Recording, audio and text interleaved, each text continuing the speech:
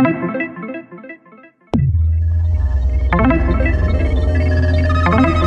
got the code. It's going to launch. It's a Unix system. I know this. It's all the files of the whole park. It tells her everything. Sir, he's uploading the virus. Eagle 1, the package is being delivered. Hello out there on the internet. I am Matthew Galt, and this is Cyber. Hey, have you noticed that your internet is kind of shitty lately? Does Spotify's Smart Shuffle keep playing the same Cure song over and over again? Does a quick Google search give you page after page of obvious advertisements? Want to leave Facebook behind, but that one group chat just won't let you go? Well, have I got the book for you? The Internet Con, How to Seize the Means of Computation. It's a little bit history, it's a little bit manifesto, and it's all about one simple concept that can help us get out of this mess. Interoperability. Here with me today to discuss is the book's author, Cory Doctorow. Doctorow is a writer, activist, and journalist.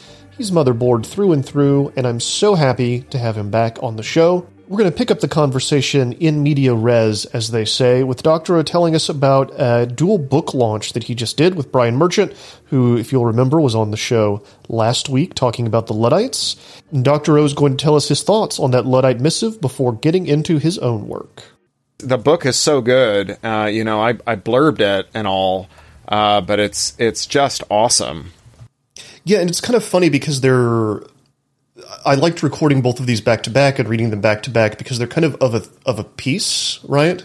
Yeah. We live in this era now where people are generally, I think, tired of big tech, and there's a feeling that the internet has gotten shittier. One might say even that it's been inshitified or is going through inshitification. So your book is a little bit how we got here and also a lot of what we do about it now. Right? Yeah. Yeah, I'm a great believer in the theory of change of my arch rival, Milton Friedman, the architect of the neoliberal revolution and court sorcerer to Ronald Reagan, who was like an absolute freak. So, his whole project, which I think he largely succeeded in, was rolling back Cold War, post-war shared prosperity and turning us all into forelock-tugging plebs again who don't, mouth off to our social betters. And at the time, people said, like, Milton, how are you going to get people to voluntarily return to the Gilded Age? And he was like, in times of crisis, ideas lying around can move from the periphery to the center. Our job is to keep those good ideas lying around until the impossible becomes the inevitable. And if there's one thing that, late stage capitalism and monopolized internet has given us, it's an absolute bounty of crises. And thus far, nearly every time a crisis strikes, we just do the same thing we did last time, only harder, and hope for a better outcome, which has been an abject failure, and I think will continue to be an abject failure. But I do think that, writing good technical programs for how we demonopolize the internet and return technological self-determination to communities and individuals is a way to actually see those programs realized, because there are so many crises that there's going to be lots of opportunities to say, how about we don't just do the same thing as last time? We do something that'll actually work this time. One of the things I like about the book, and you and Merchant's, both of your frames, is there's this idea that the Luddites rejected technology, smashed the looms, but Merchant loves tech, you love tech, divorced from the concept of Silicon Valley's tech.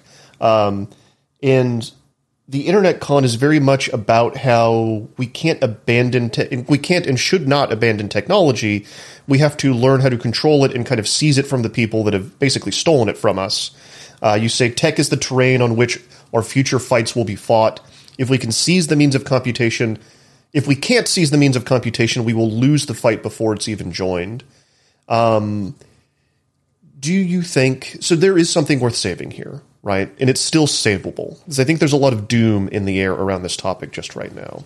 Sure. And I think if you want to draw a sharp line between the Luddite critique and my own, it's that the mill owners said that the idea of improving the speed at which you make textiles was inseparable from the idea of immiserating workers, hanging those who objected to it, kidnapping children from Napoleonic War orphanages, enslaving them to 10 years of indenture, and mangling them in the machines. That these are just these are just things that go together and can't be pulled apart. It's a pre-feast menu. As Margaret Thatcher used to say, there is no alternative, right? And this is something that today's tech barons want to say. Like, if you want to have a mobile device where the software is good, you have to allow one company to criminalize making other software stores and then use their monopoly over payments to take 30 cents out of every dollar that every creative worker, news agency, and software developer makes on the platform.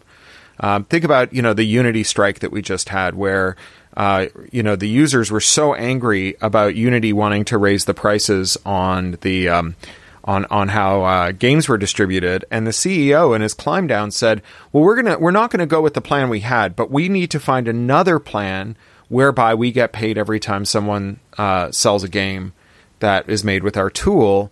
And that's like, we just need to find an equitable arrangement whereby every time Rembrandt sells a painting, we get paid for having made the paintbrush. Or every time someone renovates a house, we get paid for having made the hammer.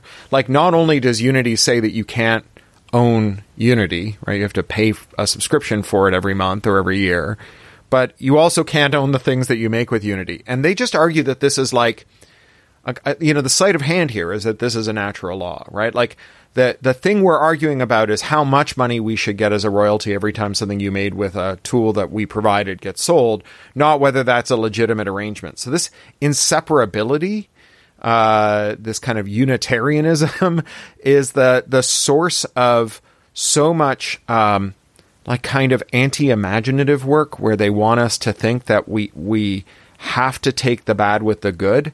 And when we repeat those claims, right, when we say, tech is irredeemable because there is no way to talk to your friends without having your relationships commodified, or to search the internet without being spied on from asshole to appetite, we are doing their work because that's their claim. They're like, don't blame me. I can't make water that's not wet. How would I let you talk to your friends without commodifying your relationships? And there are some things that are like legit technically impossible that lawmakers want the platforms to do, right? Like making encryption that only works when bad guys are trying to break into it, but not when the cops are trying to break into it. That is legitimately impossible.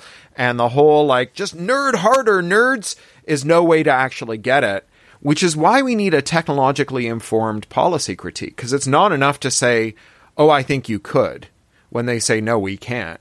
You have to know what is and is not technically possible, and that has to go into the critique, which is why I think books like Brian's and mine do important lifting here, because they aren't just books by people who are into policy. They're by people who understand and care about and even relish the good things you can get from technology, and understand how you could get those without having to take the bad. That's a really important point you make, having the technological background to kind of understand what's possible and what's not.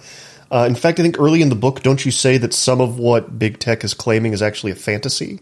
Not even science fiction, but is a fantasy that is just not how machines work, right? Yeah. So, the core of my critique here is that you can always reconfigure the system. Right? Either the tech platforms could reconfigure the system, or their users could, or both. There's no such thing as an interoperability-proof computer. Turing-complete universal von Neumann machine that can run every program we know how to write is the only computer we know how to make. And that means that you can always write a program that causes your printer to print with third-party ink. And you can always write a scraper that lets you leave Facebook but takes the messages that are waiting for you there and puts them in the inbox that you're using on Mastodon or Diaspora or wherever else. Or you could always, write a jailbreak for your phone that lets you install third-party apps or a third-party app store. And the claim that the tech companies make is that they have invented interoperability-proof computers. What they've actually done is made it illegal to build those interoperable programs. We don't have computers that you can't modify. We have a bundle of legal regimes that Jay Freeman, who made the Cydia alternative app store for iOS, calls felony contempt of business model, where if you wrap a technology in the right combination of digital rights management, user license terms, software patent and trademarks, you can just make it illegal to do things your shareholders don't like, even if Congress or Parliament never sat down and decided to ban that conduct. And I do worry that at a certain point, a lot of people do just assume that water is wet, that this is the way things are and this is the way things operate, and just accept that, you're going to have to get things through the App Store, people are going to pay their 30%, and that's just the way it is. How do we break through that ignorance? How do we make people believe that something different is possible? Well, there's got to be a mix here. So on the one hand, it's a chicken and egg problem. People will believe it's possible if they see it, but they don't get to see it because doing it is illegal. And so, and the way that we make it legal again is by convincing people that it's possible. And so this is the iterative problem. And, this is where my work as a science fiction writer, I think, comes in. People often ask me, like, what relationship my novels have, because we didn't mention it, but I write science fiction novels. I've written a couple dozen of them. I'm a best-selling author of many beloved books and series. And people ask me how that relates to the advocacy work I do with the Electronic Frontier Foundation. And it's often a way to carry on these very abstract arguments in very concrete ways, to show what we could do, what we have done, and what we might do again. And I've written long series of articles about this. I have a whole series of articles at the EFF.org website on adversarial interoperability. That's like making stuff work together without the manufacturer's permission. But I also wrote a novella that, it was in my collection, Radicalized, and Ars Technica published and is being adapted for a graphic novel called Unauthorized Bread, about breaking DRM on toasters. And about how that turns into a no fooling, like shoot and war style human rights struggle. And those two things work together very well. If I were a tech bro, I might say synergistically. And I think it's important that we rekindle our technological imagination, and that it's too important to leave the destiny of technology up to the self-serving claims of tech bros, right? Tech bros say, AI is so powerful and therefore so worth investing in that someday it's going to, turn the human race into paper clips, which is like, as speaking in my professional capacity as a science fiction writer, is really bad science fiction. On the other hand, the European Union passed the Digital Markets Act, which is a genuinely excellent landmark legislation that requires tech platforms to stand up interoperable interfaces so that you can leave, say, Facebook, go somewhere else and have the messages directed at you in the communities that you belong to show up in that new place that you're in without having to be subject to Mark Zuckerberg's whims or surveillance. And the problem that the EU has had is they decided that the first thing they're going to try this out with is end-to-end encrypted messaging, and that it needs to all be done within a couple of years. And this is quite dangerous, right? End-to-end encrypted messaging is a very high-stakes environment. Small, subtle errors in E2E messaging platforms like WhatsApp have been exploited by cyber mercenaries like the NSO Group, and were implicated in the murder of Jamal Khashoggi, right? There are a lot of stakeholders for introducing bugs in E2E messaging, and doing this on a short timeline is really hard. Whereas social media, we have existing interoperability frameworks for it, right? We have ActivityPub and Mastodon. And more to the point, Twitter was actually designed by some of the Mastodon creators, or ActivityPub creators like Blaine Cook, who designed it from the ground up to be interoperable. And so, we know we can do it, right? We know that Twitter could be interoperable. Facebook could be interoperable. And yet the EU is we're going to do that 1 second. And I've spent a lot of time talking to European bureaucrats and activists and trying to figure out how this happened. And my conclusion is that if you're the median European bureaucrat, you have experience of interoperable messaging because your German phone lets you, while you were in Brussels, send a text to your Dutch colleague who's holidaying in Spain, and it just works. Now, it works over SMS, which is a dumpster fire that we should kill immediately, but it just works. Whereas, like, unless you're old enough and weird enough to have used FidoNet or Usenet, you've never seen federated social media. And so you literally just can't imagine that it's possible. And so it's not just about getting users to imagine that this is possible. It's also about getting policymakers to imagine that it's possible. And, you know, with EFF, I thankfully have a platform to do that. I made a thing called Interoperable Facebook that's basically a user manual for an imaginary version of Facebook that is interoperable. Do you think, I'm going to go down a weird line of thought here, if you'll join me. Do you think we also need to do a better job of doing the basics of education on how a lot of this stuff works? As I'm reminded of, as I was reading this, as I was reading your book, I was reminded of Rushkoff's book from 2010, Programmer Be Programmed. And I was also thinking, this is maybe the weirder connection of Zen and the Art of Motorcycle Maintenance. Yeah, people bring that up a lot in the context of repair. Because there's that idea in that where he talks about learning how to change your own oil and do your own basic repairs on the motorcycle, right? And how it is this thing that maybe you have a person that comes in and does this for you, but you should know the basics of how to do it. You should know the basics of how your machine works, and be able in an emergency situation to handle that for yourself, not only because things happen and you may not be able to find a person to fix it, but also because there is a certain like joy in the connection of the work with that particular machine.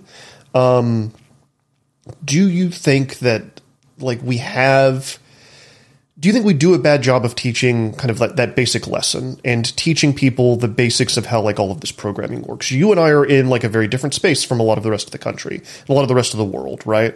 And I think that some of these systems, especially like Apple's, say, less so, I think some of the other platforms like Android, do a pretty good job of making it seem like interop isn't even possible. Making it seem like these walled gardens are kind of all that there is, and that you shouldn't even look for the tools and figure out how to do this because there's nothing beyond that garden wall, right? So I have complicated feelings about this because I don't want to descend into the kind of learn to code, nonsense that we hear like when there's deindustrialization. I think that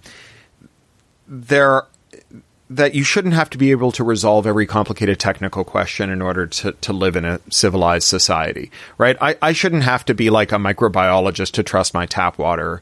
I shouldn't have to be a structural engineer to make sure that, the ceiling doesn't fall in on me. We complain sometimes about overregulation and inspection and stuff, but we redid our kitchen this year. And the guy opened the walls and he was like, well, I guess they never put the vapor barriers in on the window. And he showed us the inside of our walls, and there was like one stick in one corner of the kitchen holding up the entire house because it had all rotted out because there wasn't a vapor barrier in there.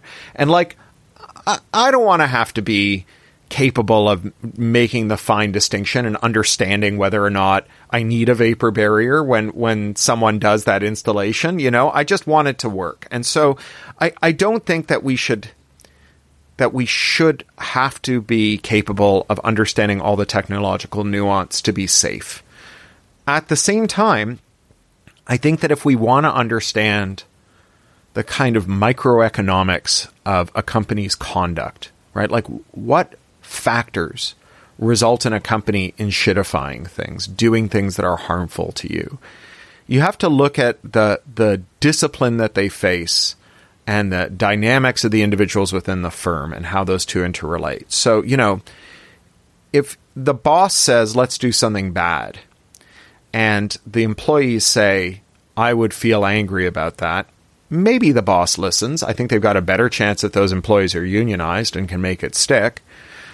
But if the employees can say, we can't do that, I would feel bad about it, and we're going to lose a ton of money because we're going to get fined, or because our competitors will march in and undo the thing. Every bad ad we creates a market for an ad blocker. Then there is a better chance that employee will win the argument. So, I have been involved in web publishing for more than 2 decades now, and I was one of the people who helped start Boing Boing. And, in the age of the pop-up ad, we had advertisers who would say, like, if you want our money, you've got to serve it as a pop-up ad. And I think people today forget how obnoxious pop-up ads were. Like, you would open a browser window and 25 more windows would spawn. And some of them would be like 1 pixel by 1 pixel, or would run away from your cursor as you chase them around the screen. And they would autoplay sound and video or go full screen. Like, it was bad. And the way that we resolve that is by browsers building in pop-up blocking, right? And our argument went from, we shouldn't do this because it's a bad user experience, to we shouldn't do this because no one will see it. And that second argument carried a lot more weight with advertisers than it's a bad user experience. For one thing, the advertisers don't care if Boing Boing goes under. There's another weblog they can advertise on down the block. So who cares if they drive us to extinction with their market leverage and the bad conduct it engenders.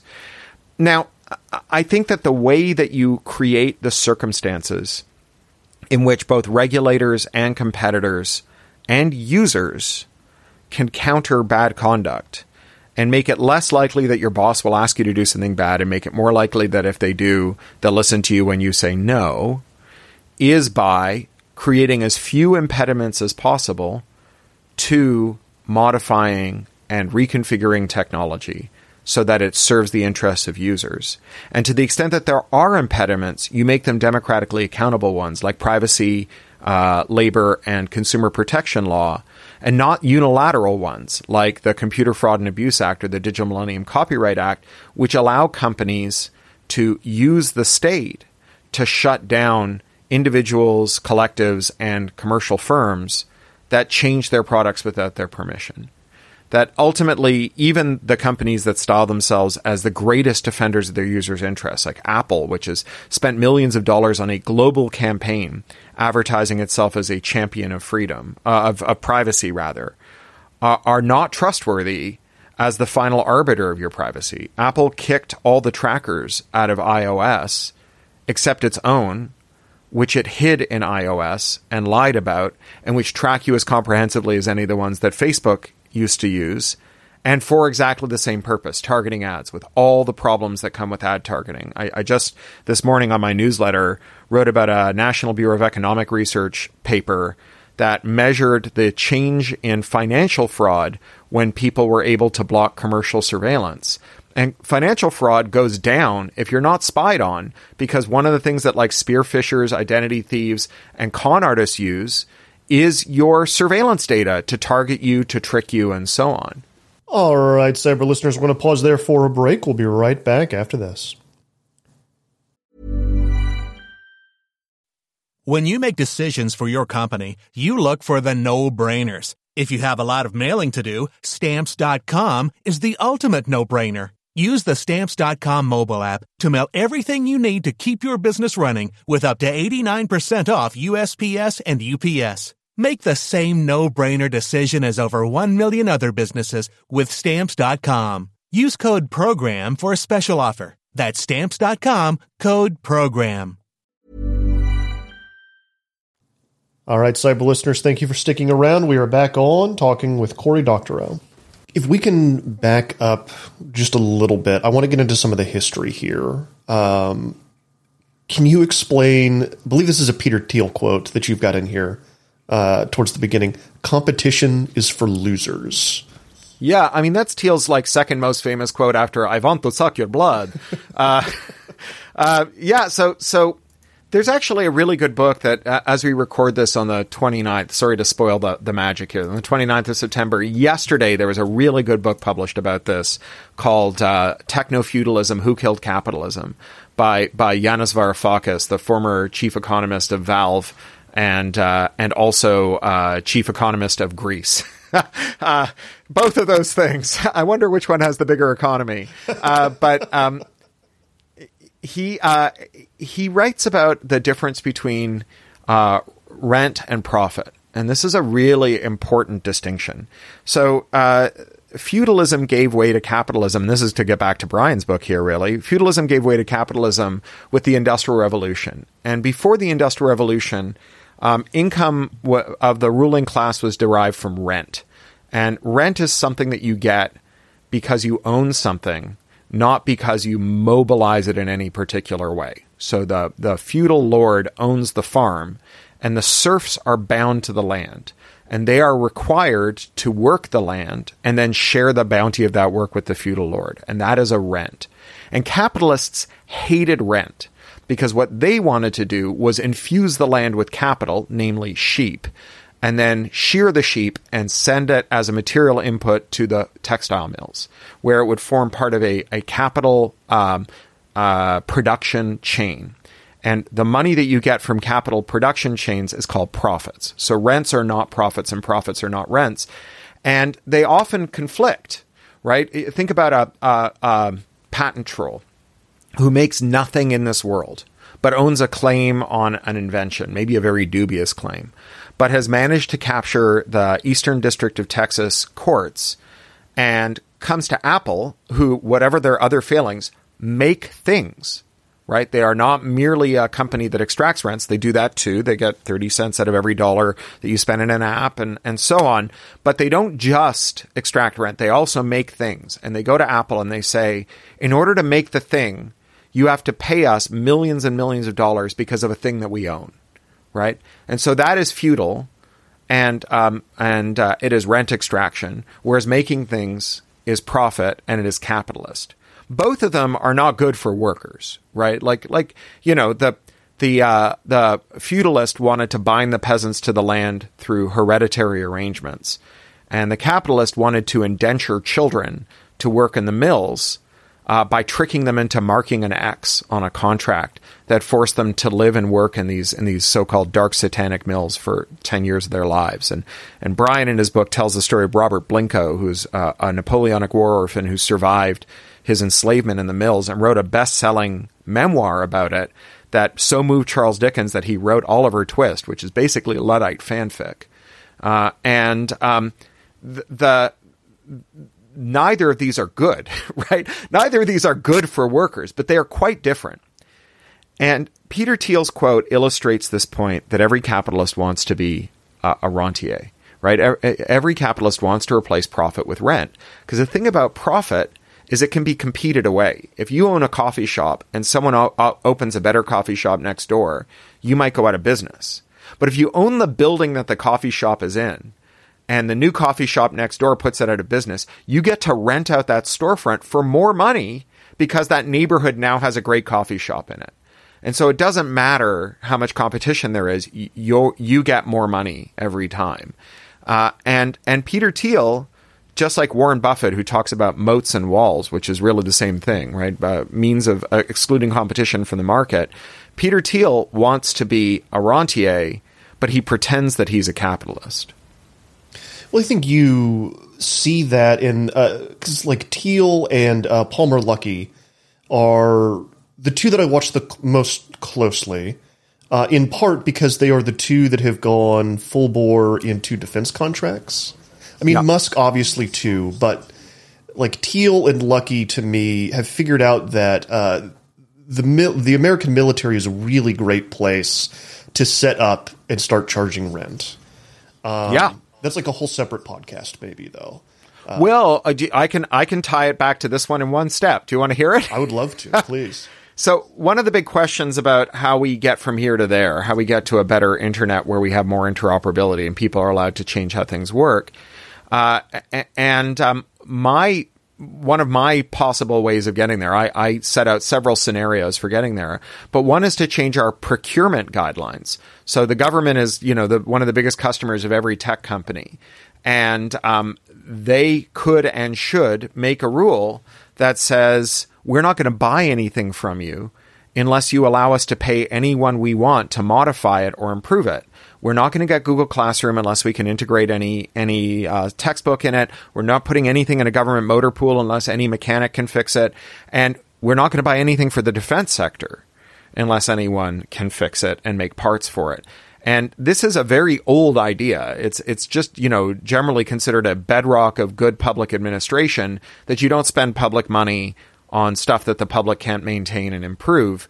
And this goes back at least as far as Lincoln, who would not buy rifles for the Union Army unless they had interoperable tooling and ammo, for the completely obvious reason that you never want to go like, battle's canceled, boys. The gun factory's not making guns today, right? And yet in defense, this has become the exception and not the rule. So David Dian, in his wonderful book, Monopolized, talks about how after you saw mass concentration in primary aerospace contracting, which is something that the Obama administration insisted on. They did these shotgun weddings with primary aerospace contractors. They said, like, 10 is too many for us to do business with. You're going to have to reduce to like 4 or 5. And basically merged all of these giant firms into just a handful, showing you to what extent monopoly is a bipartisan affair. And as soon as that happened, some pretty cunning private equity guys looked around and said, hey, these primary aerospace contractors, they have a lot of subcontractors who are single source suppliers for key components in aerospace. We're just going to buy all of those single sourcers, and we are going to drop the price of their products to effectively zero. We're going to make it as cheap as possible to use these single source components. But when the U.S. military orders them for maintenance purposes, we're going to charge 50,000% markups, right? And like, I could easily see even the most repugnant GOP freak standing up in Congress and decrying this. Josh Hawley could get on a soapbox and talk about how inequitable this is. And Alexandria Ocasio-Cortez could be right next to him. Right? Like, this should be easy bipartisan politics, that we say we are not going to allow our public money to be spent in ways that allows the public to have its pocket picked. Yeah, the defense contract stuff really kills me because I know too much about it, and I read through all of those reports. I'm thinking about, so you now have a system where America is going to spend $1.7 trillion on the F-35. Only half of them can fly at any given time because they can't do basic repairs because of all those single sort, like because of exactly what you just said, right? Right. So it's kind of funny. We're talking about both the defense industry and the gaming industry in this conversation. I would say as like extreme examples of how it can get really bad. Extreme examples of like if we don't. I hate to say if we don't rein in companies like Google and Facebook, but it's more like if we don't learn how to break down those walls and seize the means of computation, then you're going to end up in a place where, you know, the rest of the internet operates like the defense industry does, or like the gaming industry does now, or aspires to, right? So like the stark consequences are right in front of us. Yeah, and, you know, I would actually say that we are already living in a heavily concentrated world. So the same factors that, led to tech concentration, led to concentration in so many other sectors. There's in entertainment, 5 giant movie studios, 4 giant labels, 5 giant publishers, 4 giant labels, 3 giant studios, 2 giant ad tech companies, and 1 company that does all the ebooks and audiobooks. But there's also like 1 cheerleading league and 1 wrestling league whose owner is a, rapey Trumpist billionaire who misclassified his workers as contractors and took away their health care. And now all those 80s wrestlers are like begging for pennies to die with dignity of their work-related injuries in their 50s. There's 1 company that controls all the eyewear in the world, EssilorLuxottica. Every brand of eyewear you've ever heard of, whether it's like Dolce & Gabbana or Oliver Peoples or Coach or Oakley, owned by 1 company, which also owns every store that you've ever gone to buy glasses, Sunglass Hut, Target Optical, Sears Optical, Lens Crafters. They also make more than 50% of the world's lenses, and they own the largest eye insurer in the world, iMedRx. International shipping is controlled by a cartel of 3 companies who keep telling their regulators, what the hell do you know? We can make our ships as big as we want, and they absolutely won't get stuck in the Suez Canal. So everywhere you look, there are these monopolies, and they come about due to a completely legible set of factors, which is, boils down to 40 years ago, we stopped enforcing anti-monopoly law. If you used to put down rat poison and you didn't have rats, and then you stopped and you got rats, and the people who convinced you to stop doing it are like, I don't know where these rats came from. I think that that ruse is very transparent. In fact, calling it a transparent ruse does violence to all the good, hardworking, transparent ruses around the world, right? It's just stupid. And so we know how these sectors got concentrated, and it's very hard to unwind this concentration. That's why until the Reagan years, the focus of antitrust law in the United States and competition law around the world was preventing monopoly formation in the first place. Because once a monopoly forms, it's very sticky. You know, the U.S. went after IBM in 1970. And 12 years later, Ronald Reagan got elected and dropped the case. And in the 12 intervening years, IBM outspent the entire U.S. Department of Justice antitrust division on lawyers to fight the U.S. government. So the entire U.S. government's entire antitrust apparatus for every company in the country was smaller than IBM's army of lawyers that they hired to fight one case. And they did that for 12 consecutive years. They call it Antitrust's Vietnam. And so in tech, as in every other sector, we have this enormous concentration, and it's going to be the work of generations to dismantle it. But, you know, the best time to fight monopolies was 40 years ago, and the second best time is now.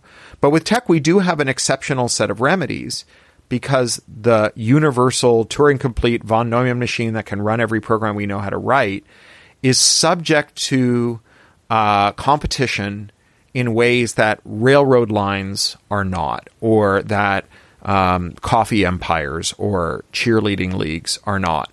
We can decompose tech by allowing people to make interoperable technologies that allow users to leave technologies that are harming them, or to modify those technologies so the harm doesn't come.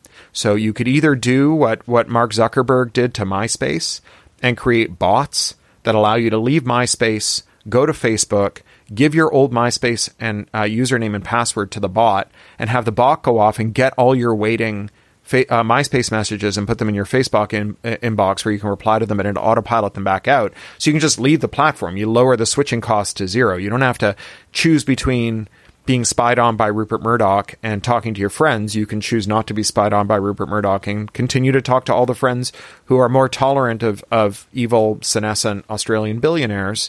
Or you can just modify the technology, right? You can ad block, you can tracker block, you can go to third parties and get them to fix your phone or your car or your tractor.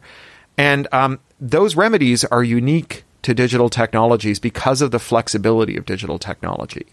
And what each of those remedies do is reduce the market power and thus the political power of these technological firms, right? The way that IBM was able to finance its 12-year war on the U.S. Department of Justice was by ripping off the customers that the U.S. Department of Justice was trying to save.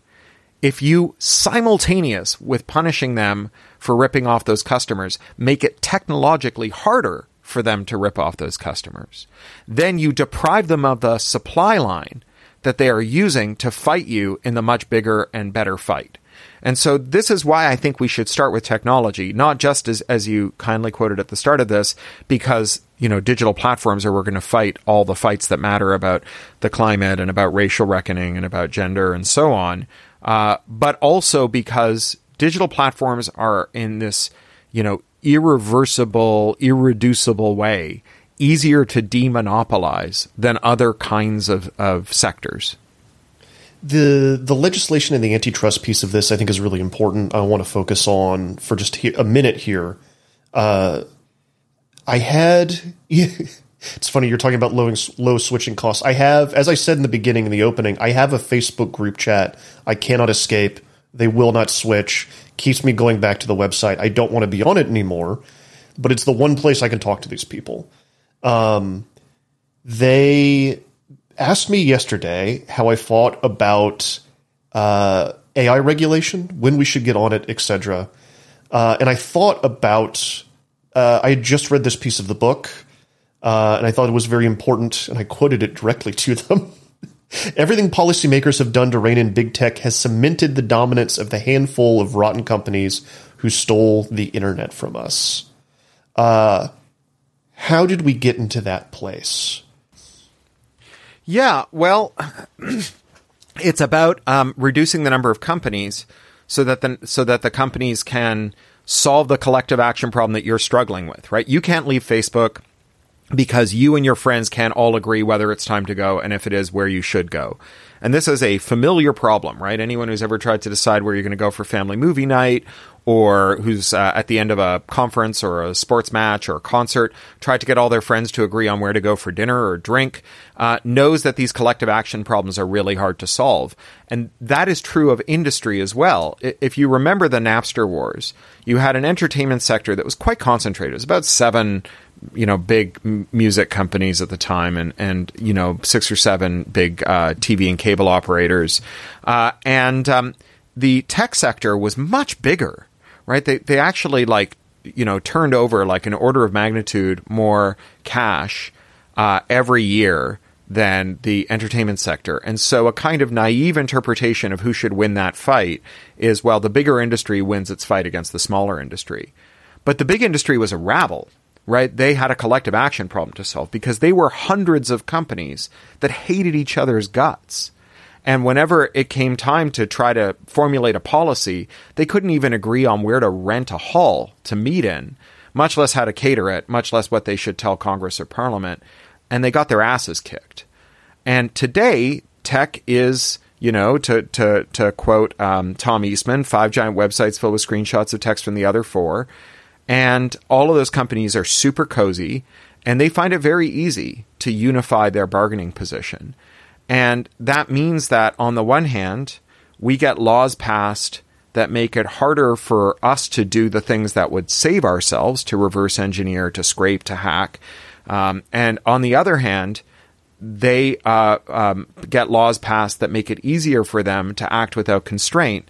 Not only are they not required to have interoperability gateways, APIs, where you can plug in rival services, but they also aren't particularly constrained by privacy, labor, or consumer protection laws. And they can do things that, if they weren't doing them with an app, would be a crime. But once you add an app, it becomes legal. So it's this funny regime, right? Where you can think of an app as a web page that has just enough IP wrapped around it that it's illegal to add a privacy blocker to it. But at the same time, Uber is a workplace that has just enough of an app wrapped around it that anti-wage discrimination laws don't apply, right? And in both cases, they have figured out how to use technology to forbid what they don't want and get the latitude to do what they do want. Yeah, it's the app thing is really funny. I get a lot of shit from friends because I try as best I can to not use any of them. Like, if something has a program that I would put on my phone that's delivered by the company, it's usually a sign for me that I should not use it. Right. And I should try to run it my own way. Even just run it through a browser is usually a better idea. Right. Anyone stuck on Facebook, use the MBasic version. Will save you a lot of headache with their apps and what the apps do to your phone, by the way. Quick tip. So we're kind of getting to the end of our conversation here, and I want to I've got so many questions for you. I could sit here and talk to you another hour about, what the nutsack affair was, why Robert Bork is in your book, all sorts of wonderful, strange tangents that we could go on. But I want to focus on the last 50 pages or so, which is you anticipating your critics. And I thought that this was a really wonderful portion of the book. It's really framed in a fun way because it's all whataboutism. Right. And answering whataboutism. Right. And the first one that really struck me is something that I've been struggling with for a long time, and that's algorithmic radicalization. And you said something in there that I thought was really fascinating, which was that we have this idea right now that some people are, and it's usually not you or your friends, it's always other people, are enchanted by what they see online and are led down this tunnel of radicalization and are really affected by it. And that the answer to this, of course, is to call Facebook up to Congress, have Mark Zuckerberg testify, and make sure that the people that are supposed to have their hands on the wheel have their hands on the wheel, and maybe even we grant them some new powers so that they can do what they need to do to make sure that people aren't posting things we feel are dangerous. You point out that people from Rasputin to Mesmer have claimed that they've been able to do mind control. It always ends up being bullshit. Right. So can you talk about algorithmic radicalization, why it is a concern and why it also isn't a concern? Yeah. So let me start with a little framing here. Mm-hmm. So there's kind of two groups of people who are worried about big tech. There's the people who think that big tech is a feature, but the bug is that it's being mismanaged. So, like, we have the wrong person serving as the unelected social media czar for a life of 4 billion people at Facebook. So we either have to make Mark Zuckerberg better at his job, or we have to replace him with someone who's better. And I call those people, like, you can think of them as like constitutional monarchists, right? That the problem isn't that we have a king, but that the king operates with too much latitude, and he needs like an aristocracy, a House of Lords that holds him in check. And then you have small r Republicans like me who want to just get rid of the overthrow the aristocracy, right? Who want to abolish Mark Zuckerberg, not fix Mark Zuckerberg. And this problem actually very neatly illustrates the incompatibility of the two approaches, like where those two approaches come into conflict. Because I think that what happens with online radicalization is not mind control. I think that, like, we do the tech bros quite a PR service when we take at face value their claims to be dopamine hacking wizards. Mm-hmm. Just like when we let the AI freaks say, I've made a technology so powerful it's going to devour the human race, which is like just another way of saying my technology is very valuable and you should invest in it. When we let these guys say, I'm an evil sorcerer, we also like help make the case for why you should pay a 40% premium to advertise on Facebook, because they go to their advertisers and they say, I don't know if you've heard my critics, but it turns out I'm hacking dopamine loops here. And like, if you need to sell something, I will hack the dopamine loop of anyone you want to sell it to, and they will buy it. Right. And so if you want to know how it is that people end up believing things that are objectively untrue, like flat Earth or, QAnon-style conspiracies, I think we can look to the work of your motherboard colleague Anna Merlin and her excellent Republic of Lies, where she talks about how conspiratorialism arises out of the confluence of real trauma, so places where institutions have failed you, and people who offer alternatives to the official wisdom that better fit your lived experience. And so I think about the vaccine, anti-vax and vaccine hesitancy epidemic that we had along with the actual COVID pandemic, and how the vaccine deniers said, well, I did my own research and I don't trust the FDA. And how people like me who've had 4 shots and just made their appointment for their 5th made fun of those people for doing their own research. But I tell you what, I have chronic pain. And 10 years ago, I went to see a doctor who said, oh, I know what you should do. You should just take opioids for the rest of your life. It's really safe. And I did my own research, and I concluded that doctor was full of shit, and that the pharma companies were colluding with their regulators to murder people. And I think I was right. And I didn't take opioids. I was an opioid denier, right? And yet, when I say to vaccine deniers, the pharma companies are fine, and the FDA is a sound regulator, I know I'm lying, and so do they. And so this is the vacuum in which conspiratorialism springs up and fills. As to how people end up there, you can think of the conspiratorial funnel as being just another species of the internet's many specialization funnels, where you might think that you're into comic books, but the internet helps you find out that you're into a very specific subgenre of Japanese comic books that you wouldn't have ever found out about, except that you found yourself in a general community that had a subboard, that had a subboard, that had a subboard, and all of a sudden you found the thing that matters most to you. And this is true for all kinds of beliefs that were once at the periphery and now moved to the center, like Black Lives Matter, or like unions are good, actually. The thing that makes people think Black Lives Matter is not being led into a dark corner of the internet where they're brainwashed with machine learning. It's the lived experience that we have a society that treats Black lives like they don't matter, whereas they objectively do. And then you find people who put that framing to it, and you're like, I get it. Now I get it.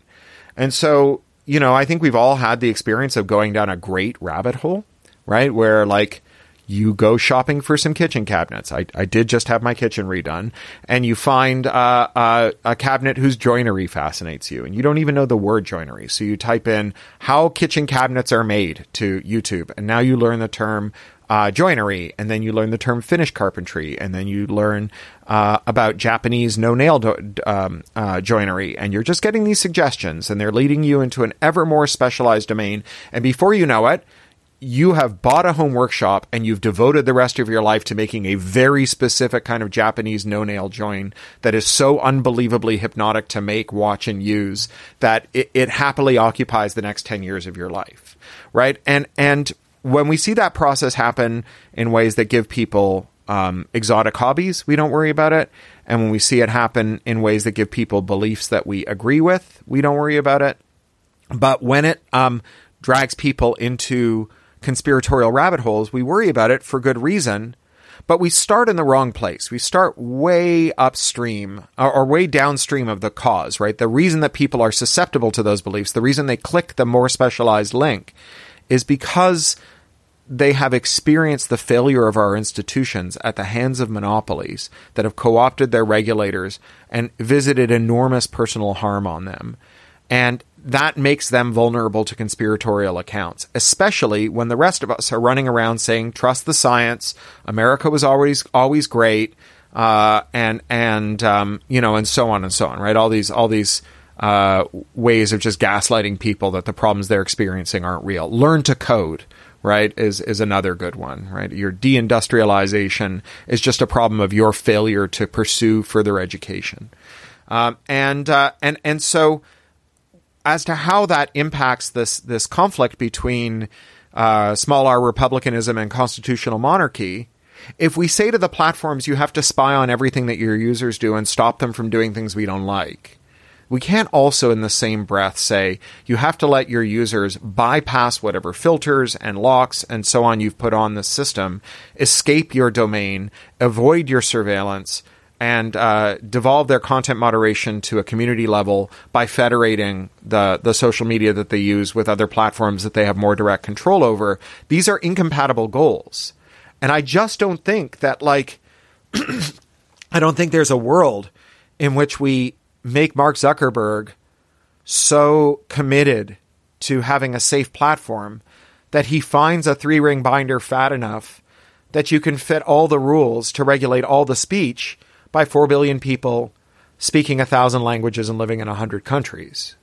And so it's got to be one or the other. And I choose the one where users get to have technological self-determination and not the one where we try to make Zuckerberg better at his job. No gods, no kings.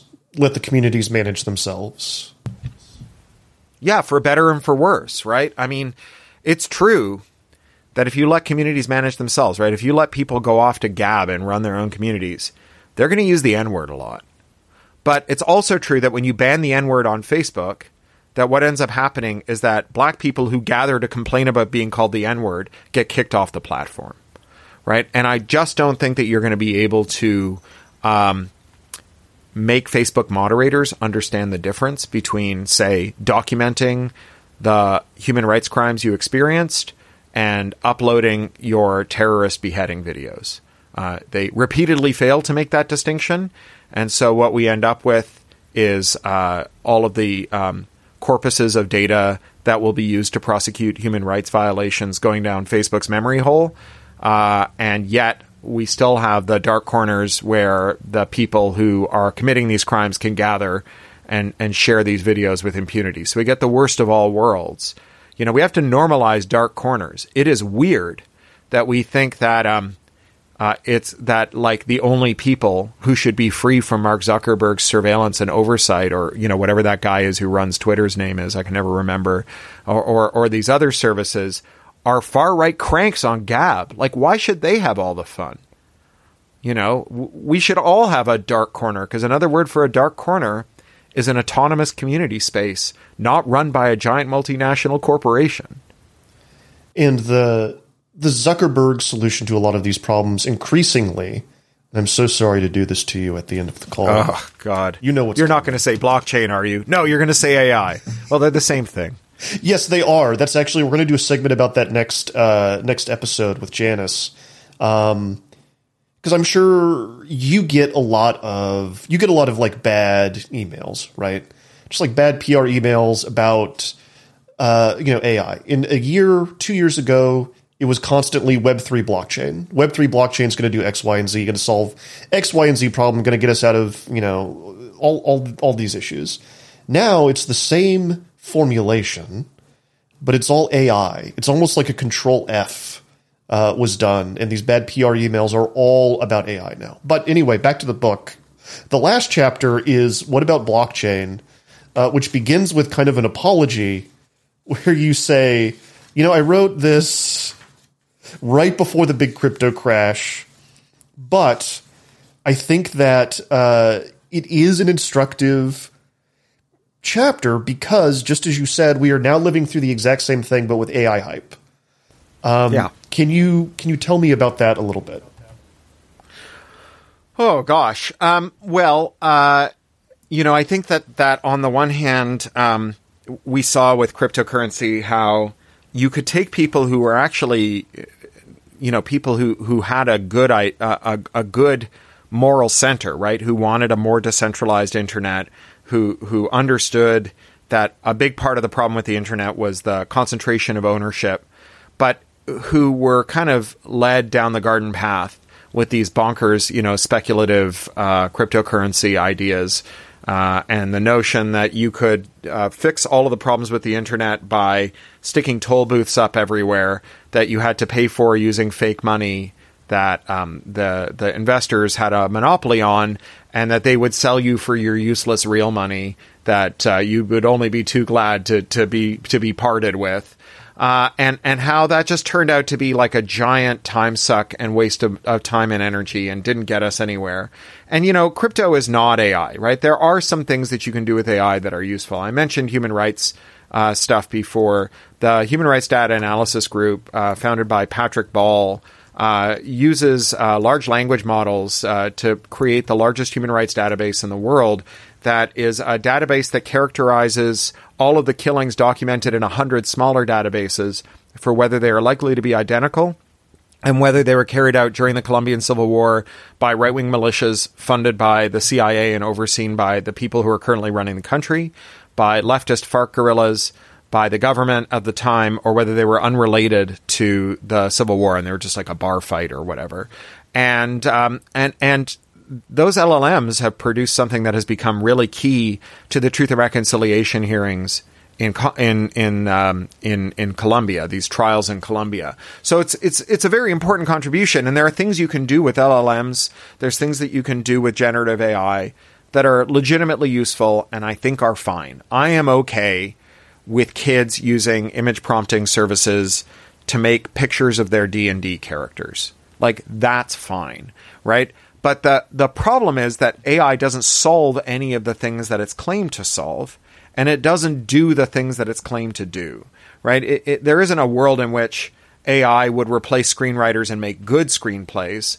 The bet that the studios were making is that if you fired all the screenwriters and replaced them with shell scripts, that because their sector is so concentrated, we would continue to pay to watch bad shows, right? That were written by robots. In the same way that they bet that we will continue to call their switchboard, even though they've replaced the person who knows how to route your call with an interactive voice response system that just makes you shout 17. No, 17. No, 17. No, 17. And then you hang up in frustration, and they figure you'll just take it. Like Lily Tomlin used to say, we're the phone company, we don't have to care. AI is not going to be able to make the fine-grained distinctions that humans can make. And even where AI is used for so-called decision support, so, you take all the chest x-rays and you show them to the AI and you ask it to guess which ones are cancerous, and then you show its judgments to an actual radiologist who clicks a button if they think it's right, that too fails, right? Because unless that radiologist spends as much time looking at that X-ray as they would have without the AI, they're going to end up being someone who falls prey to what's called automation blindness, which is that your job is to look at a thing and then 99 times out of 100 press the green button, and eventually you just start pressing the green button, right? You stop even noticing what the thing is doing. And no one wants to buy an AI so that they can have exactly the same number of radiologists processing exactly the same number of X-rays, right? They want to hire an AI so they can fire some radiologists. And so in the same way that the writer strike resulting in AIs not being able to use to replace writers means that Hollywood is just not going to pay for site licenses for AIs for writing, right? Like, the only reason they wanted it is because they could fire writers. If they can't fire writers, they don't want it. Right? It doesn't make good screenplays. It just makes cheap screenplays. And if it's more expensive because now you're paying the writer and the AI site license, then there's no market for it. So I think that we are like trapped in this kind of hype cycle where these guys are living rent free in our heads, and we have lots of dumb discourse about paperclip maximizing and not nearly enough about like automated sentencing and the problems of self-driving cars with the human in the loop, where the human gets automation blindness and the self-driving car drives through a red light. Like we're just paying attention to the wrong things, as we did with cryptocurrency, and trying to solve the wrong problem, as we did with cryptocurrency. And a bunch of freaks are getting unbelievably wealthy, as happened with cryptocurrency. You know, I think it's a crying shame. I'll stipulate that, like, I sometimes see these, stochastic parrots barf up some text that I think is interesting. Yeah. I just don't think it's interesting enough that we should talk about it as much as we do. And I certainly don't think it's worth the $13 trillion Morgan Stanley says it's worth. It's very frustrating to me because there's so few specifics, especially, again, I cover the defense industry. I was attending a nuke conference recently. A lot of very smart people on the panels, very intelligent conversations, a lot of very interesting stuff about the future of arms control.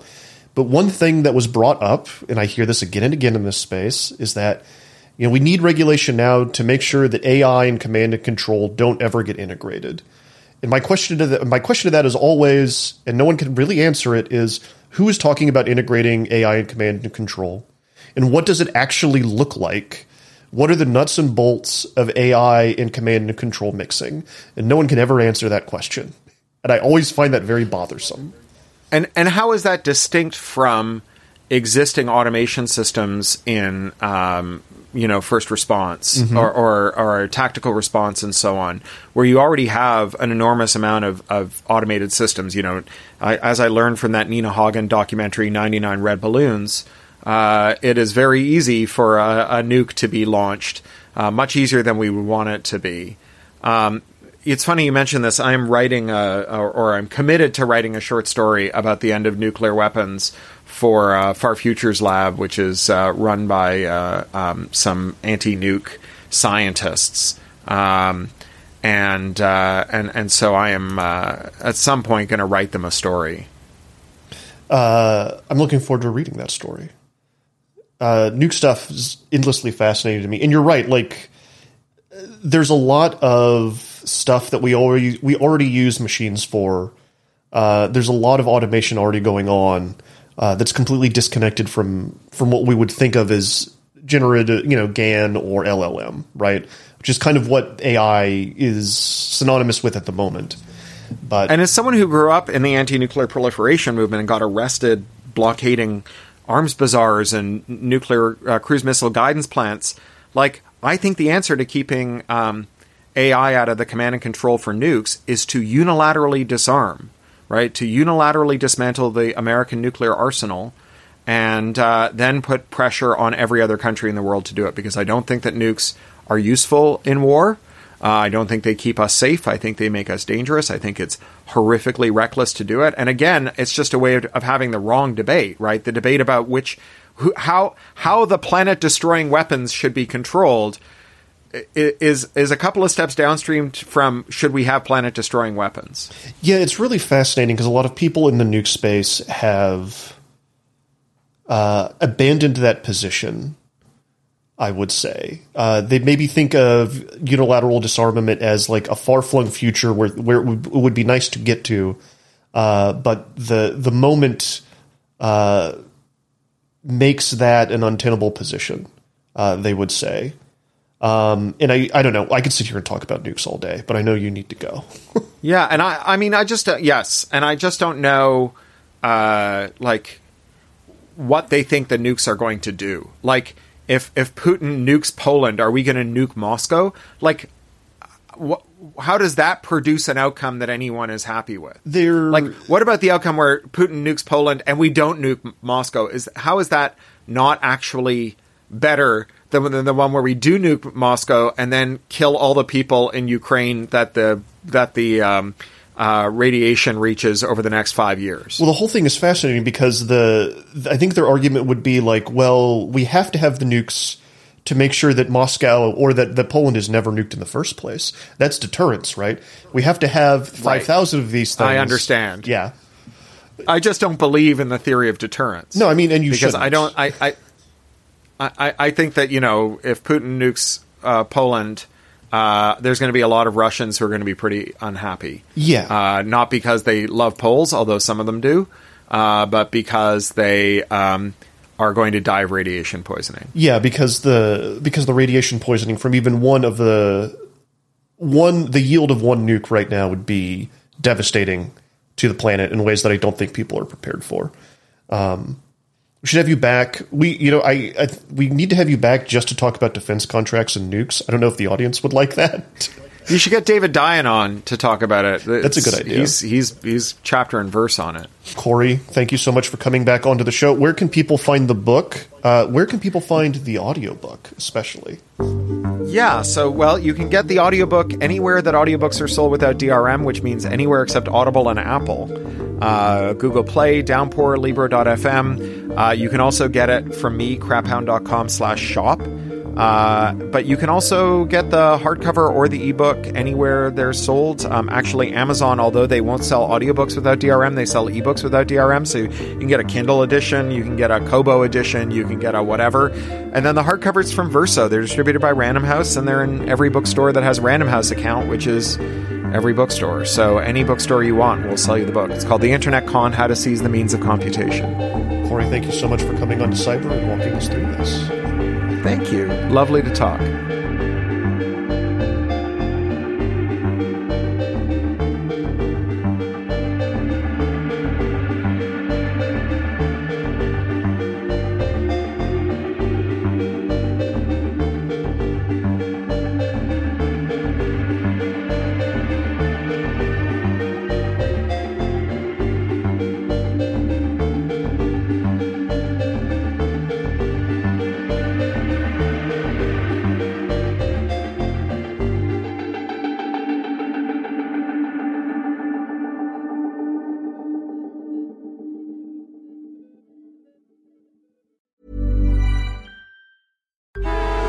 Traffic jams, tailgating, pile-ups.